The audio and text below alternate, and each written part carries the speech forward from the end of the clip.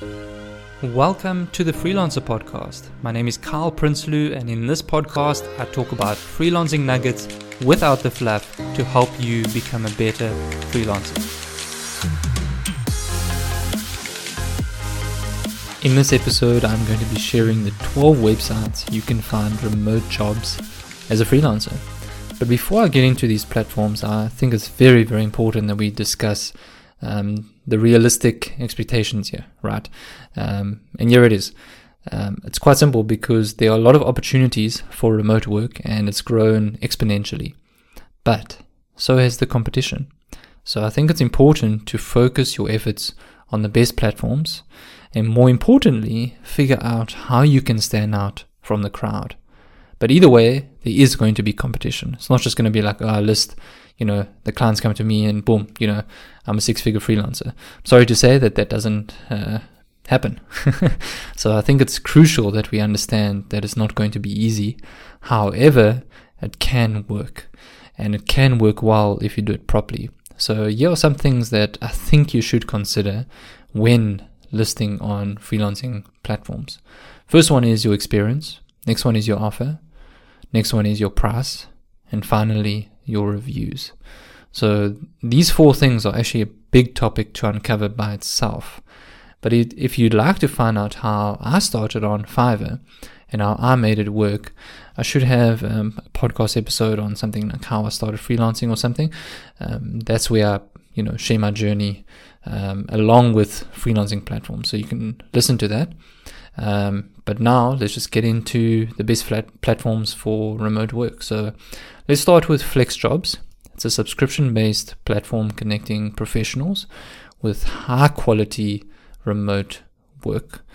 It has freelancers, full-time gigs, and I think FlexJobs is like a platform where you, I would say it's good, and I think you should definitely consider it. The reason why I recommend it first is there's a subscription fee. So it's not free that you list on the marketplace, and I actually consider that a good thing to sort of weed out, the people who are not serious and just, sort of oversupply, the type of freelancers that you can get. Next one is TopTal. So if you are someone who, has a lot of experience, I would really, really recommend TopTal. It's basically considered like an exclusive network for like top freelancers, and large companies, startups. They basically use TopTal to hire freelancers. So if you have experience, boom, there you go. Another one is Flexipal or Flexipal. Not sure how to pronounce it. It's an invite-only network. I don't really have any experience on that, but when I did some research on it, it looks like it's highly recommended. Also, again, good for experienced freelancers. And especially if you've got like a good strong portfolio. Another one you might not expect is LinkedIn. And while it's actually not like a specific remote work platform, it's definitely a top networking and recruitment platform. So if you're willing to build, an online brand, sharing what you know, the reality is that clients and recruiters will approach you for jobs. Another one is People Per Hour. This is an online freelancing marketplace, very popular among freelancers. But I would probably say that this is more like for let me put it this way, it's more ideal for short to mid-term projects, as generally small businesses are looking for people to hire there. Another one is Remote OK. This is a dedicated remote work and flexible job board, I guess, with a focus on startups and tech companies. So if you're like sort of mid-level and expert, maybe like web designer, developer, software, this is definitely something that you can consider. Another one is Dynamite Jobs. This is a job board, also again for remote first sort of work from home jobs, particularly for digital nomads. So if you're like, into that sort of traveling thing, definitely consider it. It's again more for like the short-term sort of jobs and gigs, but there are some long-term remote positions there. Another one is Wellfound. So if you're familiar with AngelList Talent, This is basically their new name. Same thing. More ideal for like professionals, I would say, and also again for like permanent jobs. Next one is Jobspresso. So definitely if you like coffees and espressos, I think you might like them. This focus is, or let me say that again. They focus on high quality remote work opportunities. It's a job board. So I think what's cool about it is if you're a complete beginner, you'll find stuff and options and opportunities, as well as if you're more like established, there'll be a few opportunities that you can take a look at. Next is Just Remote. These guys are quite new, but yeah, I think it's worth trying out. They've got full-time and part-time jobs. What might be good and count in their favor is because they're new, it's not going to be as competitive as some of the other platforms. Then wrapping up, I've got another 2 or 3 more. Next one is Hubstaff Talent. So this is personally a platform that I actually like. I've actually hired 5 freelancers from it over the years, and what I like about it is it's quite easy to use. You don't even have to sign up, and you can get a lot of information from freelancers. If you and someone looking to hire someone, but if you are a freelancer, it's what's nice about it is it's free.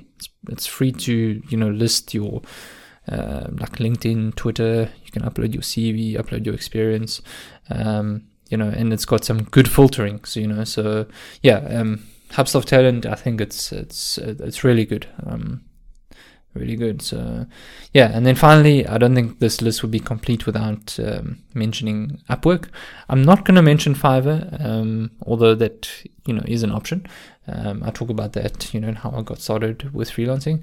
But wrapping up with Upwork, this is basically, it's the largest and probably the most reputable platform to find remote work.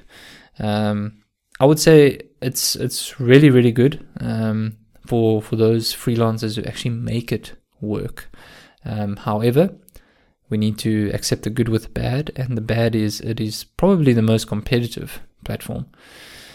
So I think it might even be worth it to get some Upwork expertise, to chat with someone dedicated. I think I actually have uploaded something with Ross Jenkins on the episode, on the podcast, but I think that might be worth looking into, because Upwork still works. It still works today.